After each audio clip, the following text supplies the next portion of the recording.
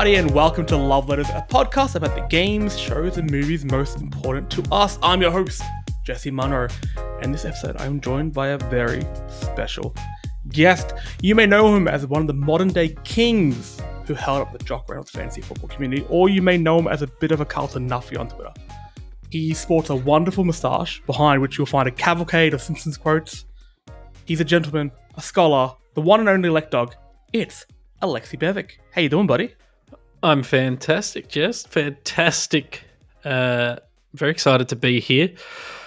I retired recently from podcasting and I've been producing content almost every day since for some goddamn reason. So why not throw in another fabulous podcast? And I'm very excited to talk about the topic this week. I don't know, is this one where we've got to pretend we don't know what the topic is, even though it's in the top? The headline? Oh, no, go for it. It's in the name of the podcast and I've been posting tweets about it already.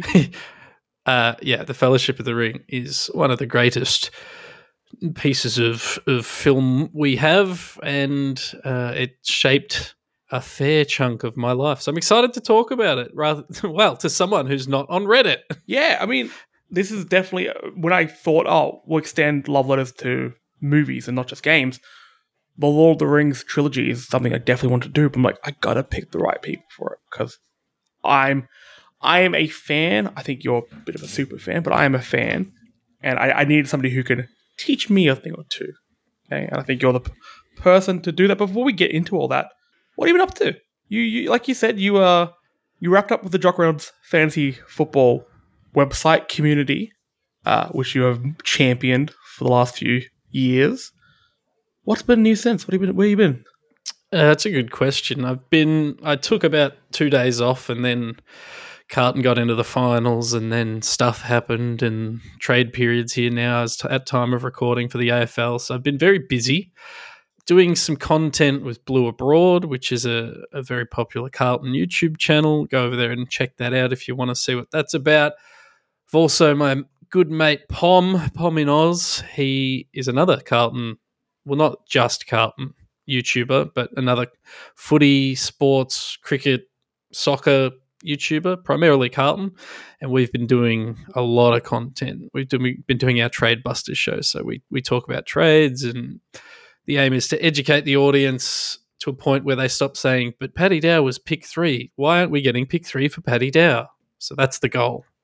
Good fucking luck. For those who don't know who Paddy Dow is, this is going to be meaningless to you. Yes, but if you want to know more about Paddy Dow, we do have a football podcast, The Falcon, a footy podcast, hosted by myself, Clarky, and Chris, and Lek will be joining us this week. And if I can convince him to talk about trades for 2 weeks in a row, I definitely will, because I'll be there to push all of his buttons. And to learn more about Paddy Dow. I have opinions. Oh, yeah. You have opinions, I've got strong opinions. To be honest, I've seen your opinions online, and they are correct. So I'm not wrong about many things. No. But this podcast might prove that to be incorrect. I am a big fan of you wrapping up one podcast and then starting a bunch more. I remember, was it last year when we all caught up into the footy? Yes. And you and I had a chat. I think we just had that we both had that same little bit of tiredness in our eyes. Different levels. You'd been doing Jock Reynolds for a lot longer. There's a lot much more work put into that than the story mode podcast. But I could tell we were two of a kind. Yes, I'm old, like butter spread on too much bread, which is a reference to the movie we're about to talk about. I'm old, Gandalf. No, yes, it was time to move on. And to be honest, the shows I'm currently doing aren't even the shows that were supposed to be the ones that replaced Jock Reynolds. So there's more stuff to come when I have some time. You're a busy man, but I think you're kind of full to bursting with Lord of the Rings, so you need to start talking about it. So let's just get out there. We're talking about the Lord of the Rings, the Fellowship of the Rings. Came out in 2001, based on a Tolkien book, directed by Peter Jackson. But story-wise, what is the Fellowship of the Ring? The Fellowship of the Ring is it's the fantasy novel or one of the fantasy trilogy. It's a sequel to The Hobbit, which is its own thing and you could talk about for a million years and is a brilliant piece of writing. But The Fellowship of the Ring it's the basis of a lot of modern fantasy. It's the basis of a lot of modern storytelling, and it's the basis of most of my life. Both the book and the various iterations that it's appeared in, from games to movies to Warhammer to collectibles, you name it. But the movie, Fellowship of the Ring, is the first in a trilogy called The Lord of the Rings, for those of you who don't know what that is. I'm learning so much already. And essentially, it's the story of, well, the Fellowship of the Ring itself it is a contained story, although it's the first part of a trilogy. So within the Fellowship of the Ring, it's the building of said fellowship, which are a collection of characters that come together from different corners of Middle Earth, which is where all these elves and hobbits and dwarves and orcs and wizards and men live. Middle Earth. It's in the third age of Middle Earth, which is where sort of everything's going to shit. It's kind of like living in 2023. The world's sort of all collapsing and going to shit. And it's the story of this collection of fellowship of characters that have to take the One Ring, which is the MacGuffin, the thing that's going to potentially bring doom to the world, corrupt people. It's a weapon of mass destruction, but it also is what they need to take to Mount Doom to destroy. That doesn't happen in Fellowship of the Ring. Fellowship of the Ring is more about the building of these relationships, the beginning of that very long journey, and ultimately it ends in the breaking of the Fellowship, which actually isn't in the book. That's part of the second, the Two Towers. But so the first part of this trilogy, it's a contained story about the building of a fellowship and ultimately the breaking of a fellowship. And it was filmed in New Zealand. I don't know how much I need to explain. It was filmed in New Zealand. It's got a great cast of actors. Some were established at the time, some weren't. It was done by Peter Jackson, and Weta did everything in terms of creating the characters, the CG, the modeling. It basically created the film industry in New Zealand. It was filmed as if it was a small, low-budget indie film, although it had a backing of a massive corporation, and many times it almost didn't happen or almost was something different, unfortunately. The only downside I can speak of it is that Harvey Weinstein was involved in the creation of it. That's probably the only mark it's got going against it. God damn it. Well, normally I would ask about your first time watching the film, and I will still ask that, but I feel like your love of Lord of the Rings started before the film. So what was your first point of contact with it? It's a good question. I'm not sure if I had read Lord of the Rings before Lord of the Rings came out. Came out in 2001, which would have made me 9. I'm not sure if I saw the movie before I read the book for the first time, but I'd read The Hobbit as a kid. I've read Lord of the Rings 1,000 times since. I reckon I must have seen the movie before I read the books, because I've got these core memories of waking up and having nightmares of Uruk-hai and orcs chasing me. And I can't imagine that I would have been able to picture that in my head without having seen the movie. So I'm going to assume I saw the movie first. I got it. I do remember the first time owning the movie, which I don't believe I would have gone to the movies to see The Fellowship of the Ring the first time. Obviously, I've seen it since. So I got it on VHS. I remember my cousin was in the Royal Children's Hospital. We were on our way there, and we stopped off at like a 24-hour Target or Kmart to pick up some presents or whatever. And I saw this amazing, what is this? This greeny sort of case on a VHS. It had Frodo right in the middle there, and I went, whatever this is, I need to have it. And I remember grabbing it, and Dad bought it for me, and I just sitting in the car looking at the back of this VHS, and Gandalf's on the back holding up a staff, and just going, what is this? And went home and watched it, and I must have watched it. I can't. Every time I get drunk, I watch Lord of the Rings, so I've watched it a lot. And look, listeners, we are going to be talking about the extended edition here because we're adults. I just finished. Well, that's the only edition that I'm aware exactly. of. Which is very long, but at no point do you feel bored. I just finished watching it again. To be fair, it had been about a year and a half since I'd watched it last. Normally I try to do it every year, but I did get a little bit slack. But the moment those first words leave Galadriel's lips at the start of the movie, you're just like, I'm in, like 100%. I will sit down for the next 12 hours and I'll watch all three. This is going to be the best. Before you picked up that VHS, were you into fantasy? I was probably without really knowing it though, so I still consider the original Star Wars to be really a fantasy tale. It's not a sci-fi. This is why we get along. You are correct, 100%.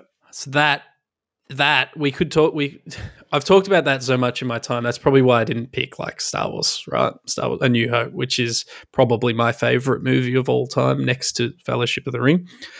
But I think watching that, growing up watching the dumb puppets and people in proper prosthetics, and watching these adventures, it's a bit more popcorny, I guess, is probably the term for Star Wars, but that's probably where my sensibility started, being shown, I don't know, even, and again, this isn't fantasy, but growing up watching John Wayne movies and Indiana Jones and all that sort of stuff, pulpy sort of stuff, all balled together, and then for whatever reason, the swords and magic of Lord of the Rings really stood out to me, and it's continued to influence me literally to the day. It's definitely one of those movies that when they say they crafted a film, that's what they mean with this one. Because when I was a kid and I watched it, you don't know why it feels different to everything else. You don't know what separates it. But over time, there's been so many different editions and documentaries and information that's coming about the film. And you find that the layers of detail that went into it. When you first watched it, you didn't know they were there, but they affected you. It built the bigger picture, the bigger product that is Fellowship of the Ring. And just over time, peeling that back hasn't kind of gotten rid of any of the magic. It hasn't cheapened it at all. It feels better. The more I learn about Lord of the Rings, the more I love it. Yeah, I think it was created with such care and love and passion that a lot of the stuff, particularly with the extended edition, and I think this stands for all of including The Hobbit, all the movies, the extended editions are the edition to watch, because the stuff that's in that is in that.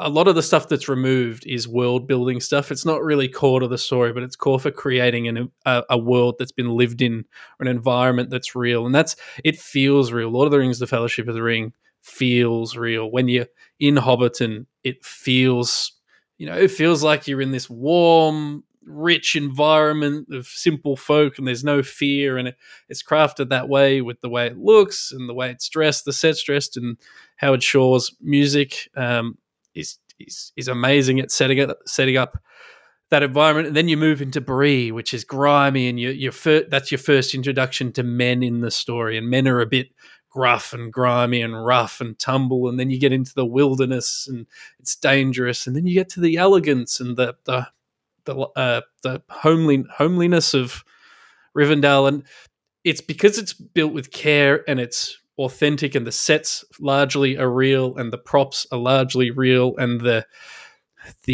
prosthetics on orcs and stuff are largely real, and there is plenty of CGI in the movie, but you're so dragged in and brought into the story that you kind of look past that when it does appear. Like, you can't create a real cave troll to come in and fight. You can't create a real Balrog, but you can dress blokes up in pointy ears, and they all fit on screen at the same time. Yeah, I always think about it in conjunction with like the Star Wars prequels. They came out around the same time, and they pushed the CGI onto you far too much.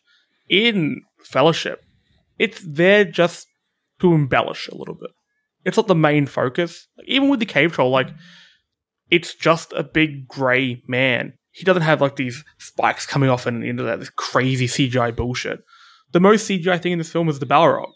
And I mean, probably no other way to do that. No, there isn't. And they created a lot of technologies to make this work, more so in 2000 stuff when there's big battles, but they created CGI technology. So they were hamstrung. Like, this is filmed in 1999. Phantom Menace filmed at the same time. Obviously, that's essentially not completely, but largely in front of blue screens. You don't have those resources, or you didn't have those resources in New Zealand. They had to film in forests, and they had to film in mountains, and they kind of had to make do with and create that realism which is, and the actors are better off for it, right? Ian McKellen talks about how he kind of goes crazy filming the Hobbits because he's in a CG, just pure green screen room for those, and he's losing his mind. But then in The Fellowship, which is filmed, 10, 15 years earlier, whatever it is, he's actually on set with real people, and like it makes a huge difference, and it just feels like a lived-in real world with rich history.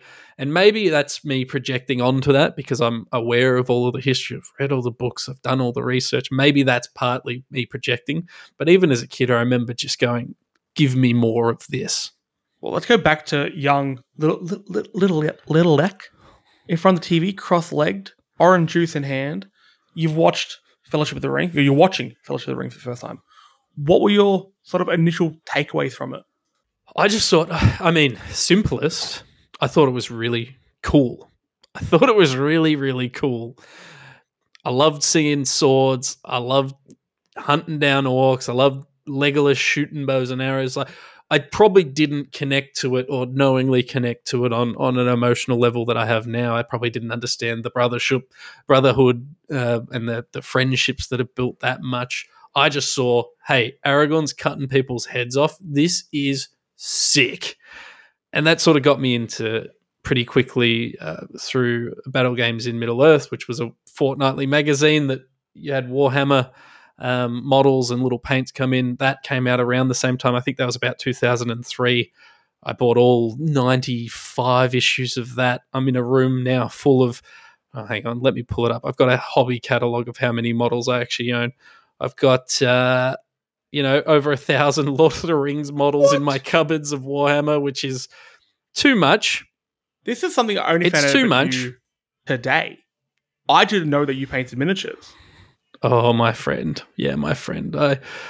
You, to those who are listening to the audio podcast, you won't know this, but there's 2 giant IKEA glass cabinets full of Warhammer miniatures. And I'm going to stand up. This is really bad for the podcast. Go for it. I'm going to bring something over to the camera just to show you, Jesse.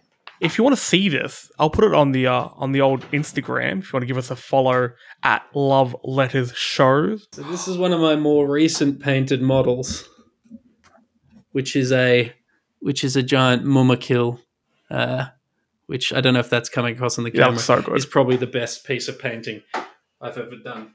I've always been interested in painting miniatures, and I just don't have like a steady hand or I want to say I don't have the patience, but I've painted props before and they're my favorite parts. I'm going to give miniatures a go one day, and you'll be the person I bug about it to get tips. No, that's partly what I want to do with it is what I do with my time. I want to make it into something else. I don't know what that is, whether that's a podcast or not. But so this really cool movie with swords and stuff, it got me into, and the influence also comes from my dad, who's got model railways and stuff like that, but got me into painting models, which unlocks that other sort of creative side of your brain, which got me into reading books, which got me into reading a million fantasy novels. And then on the flip side, all these sick games started coming out. Like there's the terrible Game Boy Advance Fellowship of the Ring game. There's the terrible Xbox One Fellowship of the Ring game. There's, the RTS. What's that called? Battle for Middle Earth. I can't remember what it's called, but there's that RTS which came out years ago. It generated all this cool stuff, and I was catching up with friends, and we were making swords on we used my dad's tools and beating the shit out of each other with it. So it started off very much as this is really cool, and over the years, my relationship with it has become what's the history behind it? How did they, for a period of time, I had this passion and desire to be a filmmaker, which I've veered away from. It was how did they physically make this film? Then it's how did Tolkien come to writing this? We're in the Third Age. What's happened in the First and Second Age? How did he plan for the evolution of the world within the world? And there's all of this wealth of knowledge and information. You can dive as deep as you want, and it all comes back to watching this really bloody cool, well-made movie called The Fellowship of the Ring. It's such a weird thing. I can't remember my first time watching it because I just think about it and I'm just like, no, I always loved it. Even before it came out, I knew it's always been there. It never had that first viewing moment. But so many people in my life I met kind of because Lord of the Rings, like my partner Sophie, one of the first things I heard about it was she has Lord of the Rings tattoos. I'm like, all right, I'll talk with her. And after a while, she got sick of my shit and thought, nah, why not? Why not? He's all right. When you mentioned also, 'cause I've been doing a bit of research. I know, the shock. I read that Tolkien wrote the Elvish language and then thought I need a story. Is that true? Look, I'm not the authority on You're the all authority on things this Tolkien. podcast. So go for it. I'm still working through his legendarium and all of the work that his sons did to compile his unpublished works. I'm still experiencing that right now. I'm working through all of his literature at the moment, not just his Lord of the Rings stuff. So I'm not the be all and end all, but I don't know if that specifically is true. But the intention behind Lord of the Rings.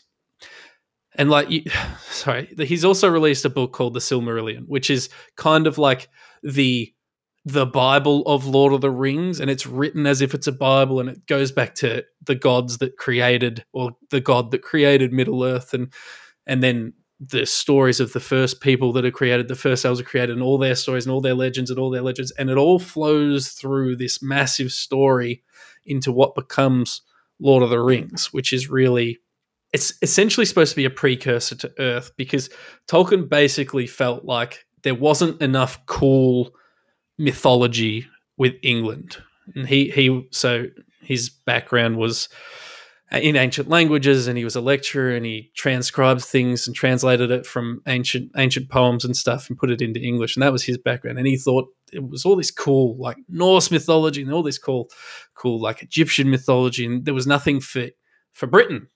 And so he wanted to create that. And it was partly for his children, it was partly because he liked writing. So I don't know what came first, whether it was the language or the story, but the idea was to create the mythology of England, and I think he did it. I think he bloody nailed it. Did all right. He did pretty well. I love how you have all this knowledge of like just like the poetry behind the story, the mythos behind the story. And my notes are, hey, remember those chip ads they did and the ones for Schweppes? Because there were so many, like, the ad campaigns during this film were so, like, antithetical to what the film was. But as a kid, I'm like, yeah, like, I want, like, a Tarzan with Samwise on it. Fuck yeah, this is the best. And then there's those, like, Schweppes ads, if you open the cap and you find, like, the ring in it. And it's got, like, that, like, if you want him, come and claim him on the ads. It's like, this is the best. I was so wrapped up in that bullshit. Yeah, there's some great, for the future movies, there's some great, like, video easy ads and stuff like that. No, you're right. It is probably an antithesis of what the story really is, and there's always been pushback on pretty much any Tolkien-related media from the Tolkien estate that's come out since. But the reality is, right, you still got to make money. Yeah. You've still got to sell this thing in. And I think the Lord of the Rings movies are still the most award-winning Oscar movies ever, right? So you have to absolutely pump money into it in any way you can, because you still need people to watch it. It was filmed as if it was an indie film, but it still cost a ton to make. And so it needed to have wide appeal. And I mean, you do that with toys and video games and little McDonald's figures. It might have been like Hungry Jack's or Red Rooster. I can't remember, but I had little action figures from a fast food chain, and you need that. Yeah. You also you mentioned the games. Did you see that thing about the Golem game that came out in the last few days? They apologized, but then they wrote the apology using ChatGPT. Amazing. No notes. Which I went back and read that apology, and it's like, okay. Yeah, that should have been obvious from the get-go. We are so overdue for a good Lord of the Rings game. The last good one I played was Lego. Well, Lego did do a really good one. They need to remaster it, and I think it was before they did speaking in their movies. There was Battle for Middle-earth 1 and 2, which were great games. We, again, not for this podcast. Well, we can technically do it. The Two Towers game, which is one of the greatest games ever made. The first 3 levels are Fellowship, because they had to make up for how bad the original Fellowship was, because that wasn't based on the movie, that was based on the book, and they kind of rushed it out to jump on like the hype of the movie coming out. It wasn't very good. The Game Boy Advance game was one of the worst ever. But Gollum, I have not experienced it. I really want to. I wanted to buy it even though I knew it was awful, and my friends convinced me like it's not even, not even for a joke. So when it's like $2, I'm definitely gonna buy it and play I it. did it with Anthem. Got it for $3. So they Boxing Day, you'll be in those sales at JB Hi-Fi. They'll be used to prop up tables. So pick yourself up a copy. I've watched a full playthrough of it. Yeah. I now understand the Tolkien estate's trepidation with things. Also, just while we're on that topic, we're sort of jumping all over the place, but fuck it. Yes, It's no, a that's my fantasy, fault. okay? This episode has a deep lore and mythos to it. Did you watch Rings of Power? What do you think? I did. I think I'm the wrong person if you want criticism for Lord of the Rings content or Middle Earth content. So that helped kick on my interest in reading the extra literature. So I knew it was coming out. I started reading stuff like the Silmarillion and Unfinished Tales and all that sort of stuff. And then it came out and I was like, I don't really understand. I'm going to have to go and reread all that stuff again. So we went and reread that stuff. I bought The Fall of Numenor, which is basically an extract of all the references to Numenor across all of his different books, but put in order. And I was like, I kind of get it. And then I watched it again. Both times I really liked it. And I know it was massively criticized, but for me, I don't know what people want. Lord of the Rings or things that happen in Middle Earth take a long time. They're slow books, they're slow moving. The reason I love Fellowship, by the way, is because of the pacing. There are times where it really takes its time and lets you live in the scene and live in the environment, and then it picks up its pace when it needs to. But for me, it's about you got to spend time in this world and with these characters, and things don't just happen. And it's the same with criticism a lot of the Star Wars things. I don't need to have someone throwing a lightsaber around the whole episode for me to be interested. So for me, I won't say I loved it. I really liked Rings of Power. I've watched it twice now. I liked it both times, and I'm excited to see what's next. I love your answer because it was the same with me, but without the reading because I'm cool. I haven't been able to read a book for so long. I've been trying to, but my brain just doesn't work like that anymore. But I watched Rings of Power because, more Lord of the Rings, and there's some fascinating things in there, but also I had a lot of questions regarding timeline. So I went down a rabbit hole watching just YouTube videos about the lore behind all that. So very much skimming the information that you've been able to take in. But yeah, it did trigger that. I quite liked it. I think people were just too knee-jerk in their reaction to it. And it's like, it's new, therefore it must be bad. It's like, come on. Do you want more of this or not? If you don't want it, don't watch it. Yeah, it's one of those things. The original Lord of the Rings movies, I say original, they had heaps of pushback and people hated them when they came out. Then people hated The Hobbit when they came out. That's a little more understandable. But even that, I love the Hobbit movies unashamedly. Should be a little ashamed. A little. Okay, I'm a little ashamed, but how much I love them. But again, extended editions. A lot of what I love about The Hobbit and the surrounding books and are actually cut out of those movies. Anyway, I'm happy. More Middle Earth content. More happy me. Yeah. Look, I agree with that. Although I think Warner Bros. Came out and said, there's a lot more money to wring out of Lord of the Rings. So we'll see how that shapes out. Yeah, no, yes. That's the issue, isn't it? That's the risk. At some point, and I'm sure it's already happened for some people, but at some point there'll be a tipping point where even I struggle to defend it. Like me with Star Wars, yep. Gotcha. Oh, yeah. Now, Lord of the Rings, Fellowship of the Ring is a bit of a tricky film to sort of break down because there's just so much to it. So I thought, let's just discuss some of the characters and some small groupings. I know they're in a fellowship, but you can sort of group a few characters together. And go through, some of their best scenes, best lines, or just the relationships. Because, like you said, this film is about building relationships, which masterfully done considering how large the cast is.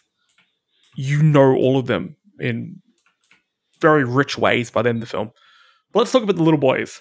Frodo, Sam, Merry, Pippin. We'll chuck Bilbo in there as well. What do you think of these little ones? Well, I mean, they're probably, even though they're the driving force of the story, they're probably my least interested characters, if that makes sense. So, again, I'm going to say this, knowing that I love pretty much every character in these movies. So, that's the scale we're working on. I really love them, or I kind of love them. So, just picture that when I'm talking. So, within that scale, these are probably the characters I find least interesting. I think Frodo is dealt a harsh hand in the movie because he comes out, no matter how many times you watch it, he does come out kind of look like a little bit of a bitch. Yes. He complains and he's mean to Sam, who's loyal and the person we should all strive to be, and the real hero of the story. And he steps up when he needs to. So I am saying that across the three movies. I need to limit my scope within the Fellowship of the Ring. There's not heaps of character development for, say, Frodo's character, right? He starts off as a guy who doesn't really want to take the ring and doesn't really understand what's being given to him, the burden that's been given to him. And the ring within the story is emotionally burdensome, physically burdensome. It poisons you, it changes you. That's why he becomes what he becomes. But within the Fellowship of the Ring, that transformation is just beginning. So he doesn't really want to be involved. He takes the ring without really knowing what's going on. He gets to Elrond. They have that big council, and he realizes no one else is going to be able to step up and do the job. So he volunteers himself, which is super noble. And then as the film progresses, he realizes more and more that it's going to have to be up to him alone to be able to destroy this thing, because if he trusts other people, eventually they're going to let him down. And that's kind of where he gets to a point where he goes, right, I'm very reliant on Gandalf and Aragorn and everyone else. Now I need to be self-reliant if this is going to get done. Luckily, Samwise, who's his obedient best friend, bit of a fish out of water. They kind of all are, but he's the one who's never even left the Shire before. And was really thrown into the situation. He was outside the window having a perv or having a wank or whatever he was doing. And he gets yanked in. He's like, oh, trimming the grass. You weren't. You're an odd one. He's an eavesdropper, and he was doing weird stuff in that And bush. Gandalf was about to beat the shit out of him. If Frodo wasn't there, there would have been a crime. Well, he's almost, and not in real life terms, but he's kind of like a slave to the situation where he doesn't really have a choice. He's thrown into it. But I think Gandalf, the idea is that Gandalf's character can kind of not foresee what's going to happen, but can foresee like he needs to be there to help Frodo. So they developed a real bond. Eventually Sam becomes one of the best characters in the whole story. But within this movie, his defining moment is the last moment where he walks into the water and then he steps on glass and cuts open his foot. Did you know that? I'm that person when we watch these movies. I'm like, oh, watch out for this. He's about to kick the helmet. That's me. Didn't know that. I knew the helmet. I knew the whole Aragorn actually deflects a real knife thing. But I think everyone at this point knows that. I do like the whole idea of Gandalf knowing when he saw Samwise, he's like, no, you're trustworthy. You need to be part of this. Because down the track, he doesn't know that Merry and Pippin join their little crew. So I just imagine Gandalf seeing, Frodo comes over the hill, Samwise, and then Merry and Pippin, who he didn't know were going to be involved with. He's like, oh, these cunts, fucking hell. Oh, no, they were causing mischief in the party at the start. And they're a really fun duo. Pippin is really young, played by Billy Boyd.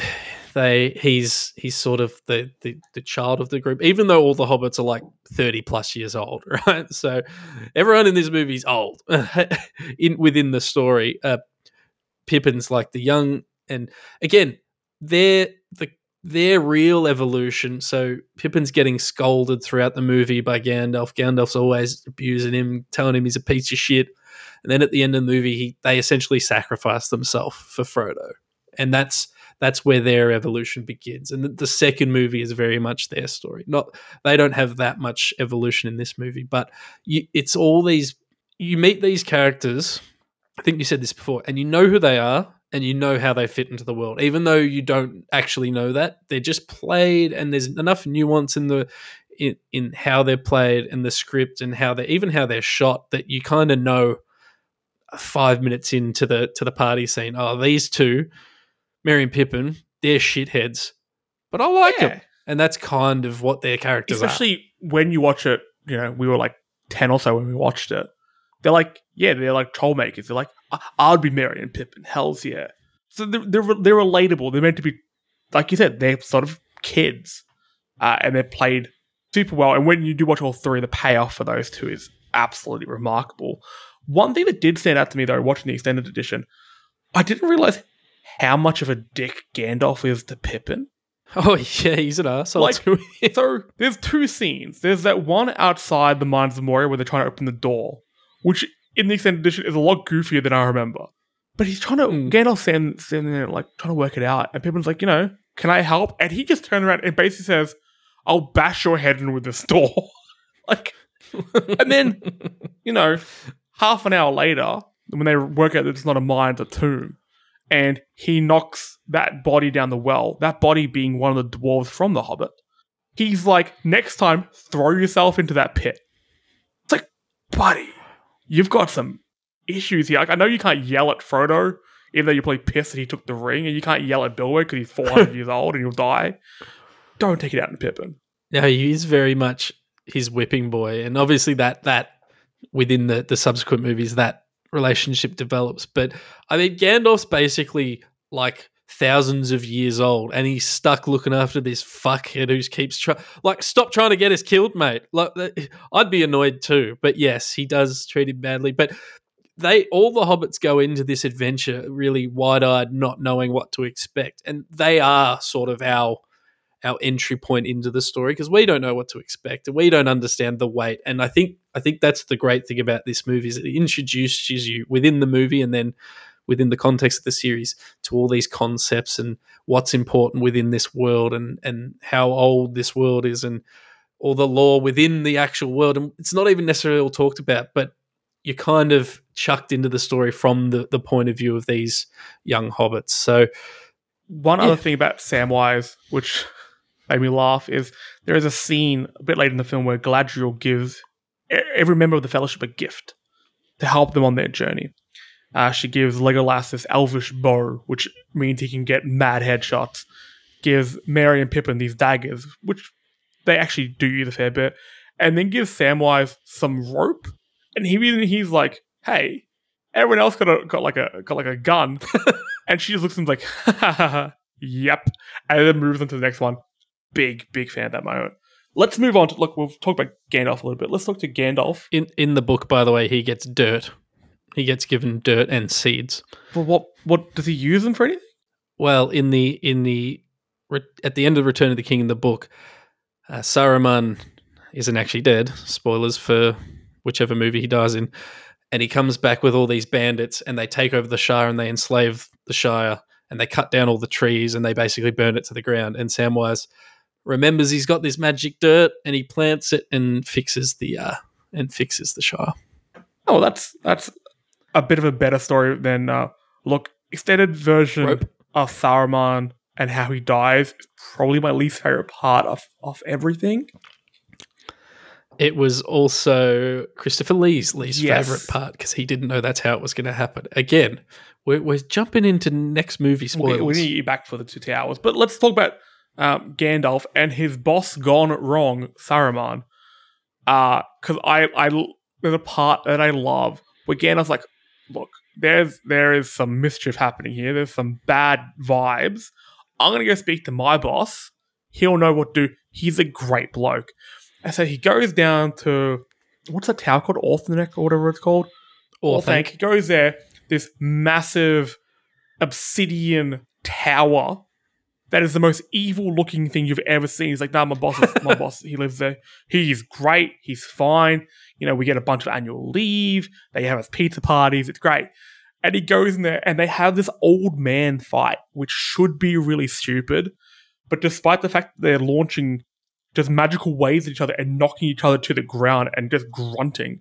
And then Gandalf spins around and gets launched into the air like Charlie and his uncle in Willy Wonka.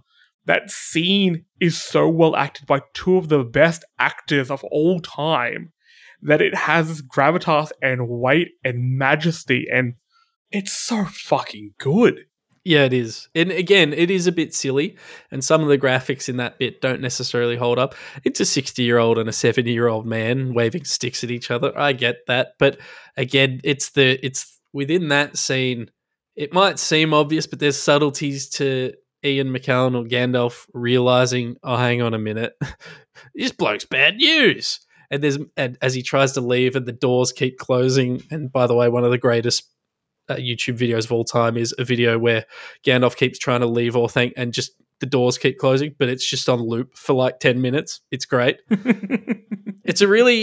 They're two amazing actors, and the battle is happening before the battle happens, right? Before they're waving their sticks at each other. The words they're using and the tone that they're using, I think, tells a lot of the story. And it's just, again, when you get two of the two amazing actors, Christopher Lee wanted to be Gandalf. He didn't get Gandalf, he got Saruman. When you get two amazing actors in a room together, good stuff is going to happen. I think, people laud, great casting choice. I'm going to go for an obvious one, like Robert Downey Jr. as Iron Man. That is perfect casting. He is Iron Man. But then you also have miscasting in those sort of films. I can't think of anyone in Lord of the Rings who's miscast. I agree. I don't think there's a bad casting. I'm just looking through the list now. Originally, Viggo Mortensen wasn't going to be Aragorn, but they sent the dailies back, and at the last, they thought the movie was going to flop, so they sent him in and they filmed the Weathertop scene where he's throwing fire at the ring race. They sent that back, and the movie production company was like, all right, you guys can keep filming. So that one could have almost been bad, but I agree. Ian Holm is great as Bilbo in the brief moments that he's Bilbo in this movie. I think Orlando Bloom and Elijah Wood were really young actors at the time. I think Orlando Bloom's first movie might have actually been Lord of the Rings. Really? I'm going to quickly pull that up. I think it could have been. That's wild if that is... Or close to, anyway. His first memorable Yeah, one. Lord of the Rings, 2001 was his first movie. He was, as a real actor, he was an extra in a couple of small shows before that. So he filmed Lord of the Rings, Black Hawk Down. It's pretty good effort from him. And Sean Bean as Boromir is amazing. Let's move on to the boys. Aragorn, Gimli, Legolas, Boromir. These guys kick, well, three of them kick so much ass. Boromir's a dick. Yeah. Boromir is a dick, but I think he's misunderstood. He's a man. Men are easy to consume, to persuade, to have their spirits poisoned. And he honestly believes that the safest place for the ring to be is within the impenetrable fortress of Minas Tirith. So, yes, it does overpower him, but ultimately he sacrifices himself and he saves Frodo and attempts to save Merry and Pippin. But broadly, I think your assessment that he's a dick, probably a fair call. Across all three films, the whole thing about Boromir and Faramir, that whole storyline is incredible. That is really well nuanced, and I think that's one of the stories that as you get older, you appreciate more and more. You know, when I watch Lord of the Rings now, yeah, the action scenes are still great, but I enjoy the relationships and the politics and everything a bit more. Also, sorry, before we go on, speaking of action scenes, the cave troll, I'm always shocked how good that fight scene is every time I watch it. And there's a few little jokes in there. Like when Boromir turns around, it's like, they have a cave troll. It's delivered so well that everyone just goes full action. They're throwing swords at each other. That's badass. The whole Moria sequence is an awesome action set piece in this movie, and it goes for a while. And within in the books, they're there for a lot longer, or it feels like a lot longer. Or, they camp out and stuff, and it's just the tension of, oh, we're going to go in, and everyone in Gimli's who's played by John Rhys Davies, who was funnily enough in Indiana Jones. He's like, all my family's going to be in there and friends. I haven't heard from them in 30 or 40 years, but I'm sure they're home and they're going to give us a feast. And Gandalf's like, I really don't want to go in there. They can smell death. There are skeletons that they walk past. It's like, and they call it to mind. It's like, yeah, buddy, the lights aren't on. Think something's happened. Yeah, again, Boromir. It's no mine. This is a tomb. And Gandalf doesn't want to go through. And from the moment where the Watcher in the water starts attacking them, they're through the door. The door gets smashed in. There's no escape. And then they're walking on just corpses. And there's just tension. And it's quiet. And you don't feel like they're in danger for a large portion of that Moria scene. And Gandalf's feeling or looking like he's calm and collected. He's trying to remember which way to go. They're being followed by Gollum. There's a little bit of tension there, but we don't really know who Gollum is yet, unless you've read or watched The Hobbit or whatever. And then they're camping, and that's when camping in the Balin's tomb, and that's when Pippin knocks the the body down the well, and that's when the drums start playing, the drums in the deep, dum dum dum dum, and that's when you're like, oh, hang on a minute, something's happening, and then you hear the roar of the cave troll and the squeals of the goblins, and it's just an awesome set piece. And the physics for some of it doesn't make sense, but that cave troll, long tangent and apologies, is amazing. And like they beat that, then they go down, and that's when all the goblins come down, and you think, okay, like, well, how are you gonna get out of this? And then they just stop, and you see that glow, and mind blowing, absolutely mind blowing. The Balrog is one of the coolest creatures. I know it looks very different to how it's described, but because as far as I know from the various YouTube videos I watched, it should be like a man made of fire, basically. But they went with this big demon with big horns. To me, that Balrog in the Fellowship of the Ring movies will be the Balrog to me forever. 100%. And it makes it so much cooler when you do read off like the Silmarillion and they talk about these massive battles which had thousands of these Balrogs. When you picture that, it's like, oh, that was a big old fight. That was messy. Okay, cool. Yes, we went on a tangent there. Aragorn. Strider, if you will. Viggo Mortensen, what a man. What a man. Loved this man after seeing this movie. Strider is this really interesting character because there's so many sub layers to him. And again, I don't know if I'm projecting with the extra knowledge, but he's secretly the heir to the throne, and he's secretly, essentially, spiritually, his will and soul is connected to a bunch of magic stuff that needs to happen. Like fate means that he will have to take up arms against the Dark Lord at some point. But when we meet him, he's this scary dude smoking a pipe, and that scene of him sitting in the shadow and where his face is just lit up by the pipe, I reckon that might have been in the trailers and stuff, because that's one of the most iconic shots in my brain from this film. Him just sitting there and having to gain the trust, or essentially force the hobbits to trust him, and then he's just like this cool wild man ranger, and he's just like, we're going to go camping and we're going to try and not get caught by these guys in black. And then they get to Rivendell, and he's like, and they're like, oh, Aragorn, son of Arathorn, king of, or heir to the of Isildur and all that. And the hobbit's like, hang on, this guy's a bloody king? What the hell's going on here? And I don't know, he just is able to do both, Viggo Mortensen. He's able to both be this, scrappy action hero, and then he's also able to be this regal sort of almost godlike character and kind of package and balance it together really nicely. I think across the three films, it is such an underappreciated performance because, yes, the range that Viggo has throughout these three films is incredible. I do love that their first run-in with this, King of Men, okay?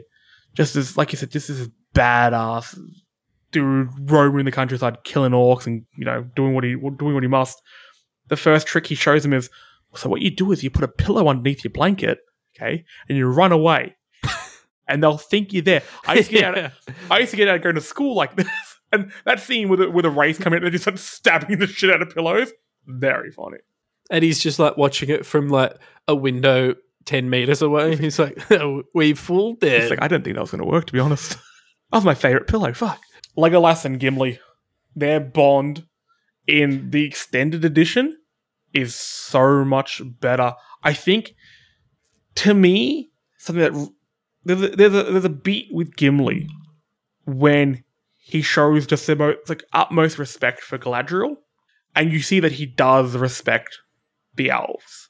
In the normal cut, it's more argy-bargy back and forth, but in there you see that there is a mutual respect for each other's people, but there is a deep-seated issues. Yeah, I think that's the moment where their relationship starts to really grow into friendship. They're pretty standoffish before then.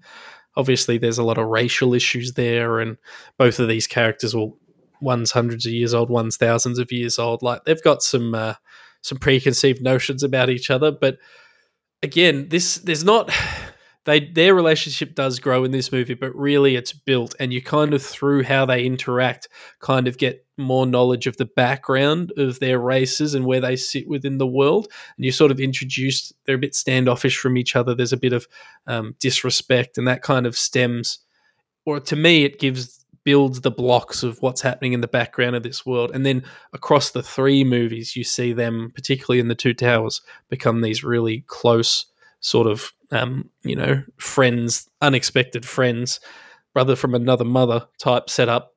And I love Gimli in Fellowship of the Ring more than I like Legolas. Legolas I probably like more in The Hobbit, in the not the Hobbit. Definitely not The Hobbit. He shouldn't be in The Hobbit. In the Two Towers. But Gimli, to me, when I'm this little kid watching Fellowship of the Ring, I'm like, man, I want a 2-handed axe. That's sick. He's killing a lot of goblins. This is awesome. And then eventually, but to be fair, Legolas has that really cool scene where they follow the arrows.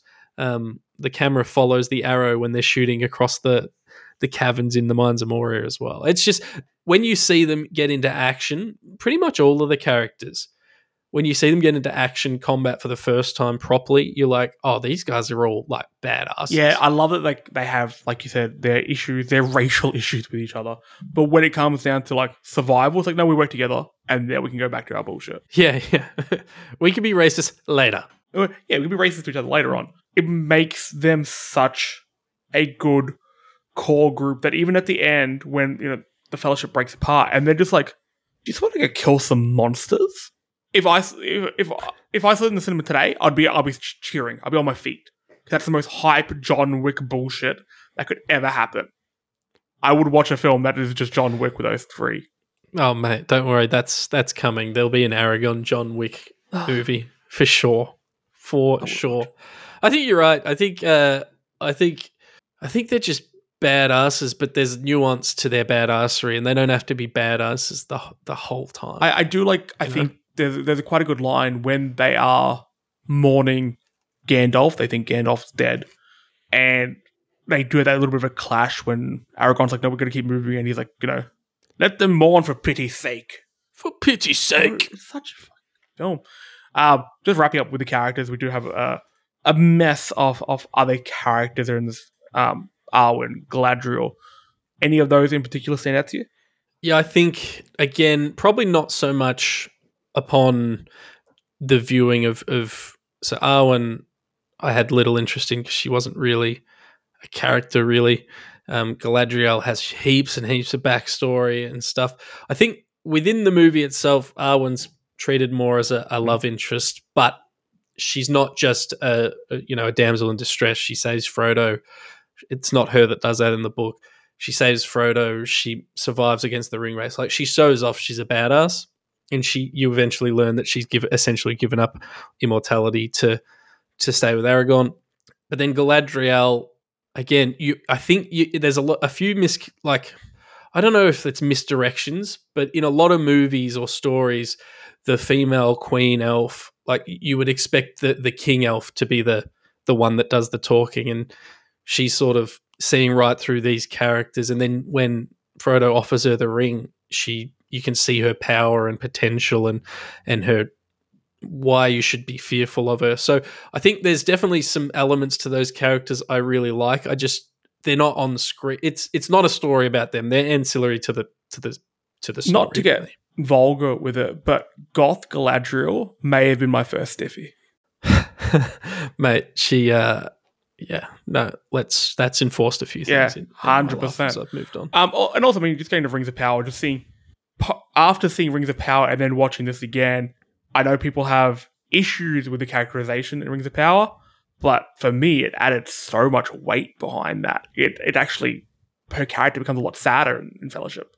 Yeah, I think there's going to be a lot of evolution there, assuming that they keep backing it up. And the only other one I would probably talk about would be Hugo Weaving as Elrond. I think he's just, again, not massive, like, he's a major part in the story. He's an important piece of the movie. He's not in it that much, but again, I think he delivers a character that's been alive for thousands of years. It is a royal and has procedures, but also understands, like, oh, we need to do something or the world's going to end. So I think there's a lot to like about a lot of the castings and characters. And again, if the movie's not as successful and I'm not as connected with it, do I like all these characters as much, or the portrayals of these characters as much? Probably not. But because it's been such a part of my life and probably most people's listening's lives, they probably enforce what we think of. Like, I think of a movie before I think of book Yeah. when I think of how a character's portrayed. Also, before I mention Saruman's death in Two Towers is the worst moment in the trilogy, I would say one of the dumbest moments in the trilogy is that little shot cut with Elrond's floating CGI, not CGI, but his floating face when he's like whispering to Frodo. That could be cut. They could cut that, I reckon. There's a couple of moments when Frodo's either asleep or just waking up where there's like, we probably could have edited a few of these little clips out. There's some very homoerotic sort of imagery and some moments with within Rivendell, and that's good. It's a safe Release place. the fuck cut. Somebody in this movie's fucking release it, okay? Well, what do you think? I mean, you've read other fantasy and you've watched other fantasy films and things like that, TV shows. What is it about Lord of the Rings, though, that elevates it above the rest? Like, it's so strange that it's so accessible, yet so deep. It's rich. There's so much lore to it, but your everyday person can watch it. You can kind of get what you want out of Lord of the Rings as a brand or as a content hub. You can get the books that were written in the 30s and 40s by a white man who'd probably never seen a black dude before, and you can take some stuff out of that. You can choose to read the books and not read and skip all the background and the poems and the songs that are in there and just read the prose. Or you can choose to just watch the movies and enjoy them for what they are. But I think you're right. You can kind of take what you want out of it. And I think partly that's because it was the basis of modern fantasy, Tolkien's works. And then this, and I could be wrong, and I'm sure people in the comments or whatever will tell me I'm wrong. To me, this is the first mainstream fantasy movie that really broke through to an audience that wasn't just, nerds. So, and it's a lot of the decisions, a lot of how fantasy elements are portrayed, costume, the way things are shot, the way magic's shown, the way orcs look, a lot of follow-up content bases it a lot on what these guys did in 1991/2001 when it was released. So it does, I see elements of this in all the fantasy I read, and to be honest, a lot of the fantasy I read, and I'm not talking particularly complicated fantasy, I'm talking like, magician and when I was a kid, the Aragon series and that sort of stuff. Shout out to the new Aragon book, which is coming out. They're all sort of a lot simpler and a lot easier to understand, and they're a little bit more fantastical. So Lord of the Rings is built, and I think the movie does this, fantasy, the word fantasy, you'd think there'd be more fantastical elements, but it's really grounded. And yes, there's magic and there's dwarves and there's elves and there's goblins and blah, blah, blah, blah. But it is a very grounded look at that. And I think that's why it works. And I think it doesn't rely on, magic in this movie is Gandalf blowing smoke rings that look like ships. It's not him yelling Avada Kedavra and murdering people. So I think it's very nuanced and subtle and very hard to imitate. The use of the magic in the film is so subtle that, like, when I watch things like Game of Thrones has a lot of magic in it. And then they use it so much that you start to think of, okay, well, what are the rules? What rules does this magic have to abide to make sure it doesn't break this universe? But in Lord of the Rings, it's used so sparingly that you never ask yourself, well, what's the extent of this? What could that do? Because it's like, no, it's just a minor thing. It's like the CGI in the film. It just makes things a little bit better. Like you can blow a smoke dragon. Yeah, if you've played D&D and you do your cantrips, and there's one where it's like, you make your voice a little bit louder and you make yourself seem bigger and the lights flicker around you. It's that sort of stuff rather than, and then you shoot lightning from your brain and everybody around you turns into a frog. Well, that could be a good deleted scene. Look, I was going to ask you some questions about the sequels, but I think pre-show I decided, and just the fact that I've enjoyed this conversation so much, I think I want to have you back to discuss the sequels in depth. And look, maybe, why do I do this to myself? Maybe we could do The Hobbit one day. We're doing we're going to do what Peter Jackson should have done. I have a lot to say. We're going to do what Peter Jackson should have done, and we're going to do all three in one. Okay? I'm not doing 3 episodes on The Hobbit. You say that now. You say that now until I sit down with you. No, I think I got a lot to say on that. So I'm going to skip that. In a lot positive. I'll have equal negative to say, don't worry. So I'm going to skip ahead.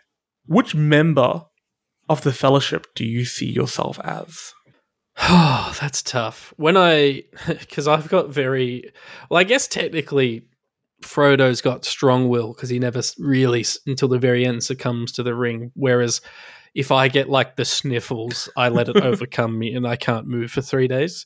So I don't think I'm particularly strong willed, which really makes it hard to pick a character. I think I'm, and I don't think I've ever been a good enough friend to anyone to call myself Sam either. So I guess I might say Gimli. I feel like I'm a little bit wise, but I'm not as wise as a Gandalf or a Legolas. I'm a little bit fit, but I'm not as fit as a Boromir or an Aragorn. I'm funny, and I'm a little bit tubby, and I'm good over a short distance. I think I'm Gimli. Like, if you got captured, Jesse, and I had to chase orcs for you, I would certainly try. And I think Gimli certainly tried. I also think Gimli's the only character in the Fellowship who would buy and wear an hoodie, which I did promise to mention at some point. I've been thinking about this question for myself all day today. Yes, it's a tricky one because I think for me it's Frodo. And look, you brought up the whole like he's got a strong will. I don't. I would have folded at the moment Gandalf says, "Hey, you going on this quest with the ring?" I would have just chucked the ring into the garden and gone back to bed. Like when I was in year 11, and apologies to the Liquorland at Mill Park Lakes in Melbourne, but they gave me like $200 to hand out 300 pamphlets to letterbox and stuff like that. I handed out 20 and just took the rest home. I just claimed my money. Like that's what I would have done with Gandalf, and just be like, "Yeah, I've done it. As far as you know, I've done it. It was fine. Took a whole day." Now the thing with Frodo is, I feel like much like Frodo, I am sometimes pushed into leadership positions which I should not be in, and if it wasn't for those around me, I would be dead. Yes. No, for in that sense, I think I could relate to that a bit as well. I think if Gandalf like dragged me to Rivendell or convinced me to get to Rivendell, and then I saw everyone else arguing at the table, like who's going to take the ring, I think I probably, under just the awkwardness and peer pressure, probably would go, all right, I'll take it. I'll take the ring to Mordor. I will do it. But I agree with you. 2 steps out of Rivendell, and I'm like, all right, I'm just gonna, like, no one's gonna find this. I dig a little hole, buried in some dirt, put a rock in it, show me where the rock is. Easy. This Boromir fella wants it. Sean Bean, celebrity, you give it to him. He's trustworthy. He's tall, you know. Yeah, I don't think you and I would have done very well in the Fellowship. Yeah. Oh, God. The first day it rained, I would have been like, well, I'm going home. I don't know about what you are guys. These orc guys doing? Cutting down trees? Making machines? I'll help them out. Why not? I would have definitely tried to convince the Fellowship to go home. I don't know that I would have the self-confidence to leave them, but I would have been doing a whole lot of like, Legolas, you reckon, like, is this really like a good idea? I reckon we just go back. They had food back there. Do you just need fire to kill this ring? Like, trust me. I got a fireplace at home. Knock your socks off, okay? We'll chuck it in there. We'll have a few drinks. Maybe we'll put the roast on. Be great. Oh, no, we would have lasted absolute seconds. All right, let's start wrapping this one up. Describe your relationship with the Lord of the Rings, the Fellowship of the Ring, in 3 words. I really want to be lame and say, fly, you fools, because that's 3 words, but that doesn't actually explain anything. It does not, but I think, you know what, Eddie? I'm going to lock that answer Lock it in. Done. 10 out of 10. You scored the points. There's no points in the show. Do you have anything to plug? Where can people find you? All that biz. You can find me on X, if it still exists, at LekDog, LekDog. You can find me on Instagram. I've never plugged this. Alexi, ALEXIE _does, DOES. And there you will see many pictures of models that I've painted, mostly Lord of the Rings Warhammer. And if you want to see Carlton Football Club stuff, follow Blue Abroad on YouTube and follow Pommy in Oz on YouTube. And I appear on both pretty regularly. I didn't actually know you had an Instagram dedicated to your miniatures. I will be following that as soon as the episode is done because I'm very, very intrigued to follow you into this mine tomb. And I'm very sporadic in uploading because it takes a long time to paint things. I have everything I need to paint. I just don't have steady hands. So look, you don't need steady hands. You know what the best thing to do if you want to start painting? Put your brush in some paint and put the paint on a model. Okay, look at that. These leadership qualities of yours, classic Frodo. A real Aragorn situation happening here. Now, if you want to listen to more love letters, and why wouldn't you? You know what I mean? We're talking about all sorts here. We're on Spotify and iTunes, so subscribe and leave us a review while you're there. Be sure to check out Dialogue Options, our more video game-centric show on the Story Mode Podcast Network, which I'll be on this week to talk about my adventures at PAX 2023, which was quite a good time. And we also have our new AFL show, The Falcon, a footy podcast, which this week we'll be talking about the trades and father-son rule, and Lek will be on there, so we'll probably hear about Paddy Dowd, no doubt. So make sure you subscribe, leave a review, give us some love, give us some attention. Give us some attention over on Threads and Instagram at Love Letters Show. And of course, some jerk on Twitter stole that tag, so we're Love_Letters Pod on Twitter, but let's face it, that place will burn down soon enough. It doesn't really matter. Lek, thank you so much for joining in. Absolute pleasure. I feel like I've learned a lot about you today. I didn't know you were this into painting figures, for one. I didn't know you were this into fantasy and Lord of the Rings, and I absolutely love it. Yeah, I don't even think we talked about my book collection because I've begun collecting Tolkien books as well. So, yeah, no, I basically am a complete nerd, and I just hid that behind a football podcast kind of poorly for 10 years. I imagine you saw the word fantasy and you're like, oh, yeah, fantasy? What? Fantasy and football? When do the orcs show up? That's going to be my favorite soundbite from this episode. Like, thanks for joining in. Listeners, thanks for joining in. Hope you had a bit of fun. I was going to say, if you haven't seen Lord of the Rings, you should go check it out. If you haven't seen Lord of the Rings, you shouldn't be listening to anything. You shouldn't be allowed in public. Go remedy that. Fix that up. Watch the extended edition. It is a better experience. It's the intended experience from the director. Watch the extended edition. It's a lot funnier as well. There's a lot of funny moments that they cut out. But yes, be safe, be nice to each other, go watch some movies, go play some games, do what you must, and we'll catch you next week. Bye. Mwah.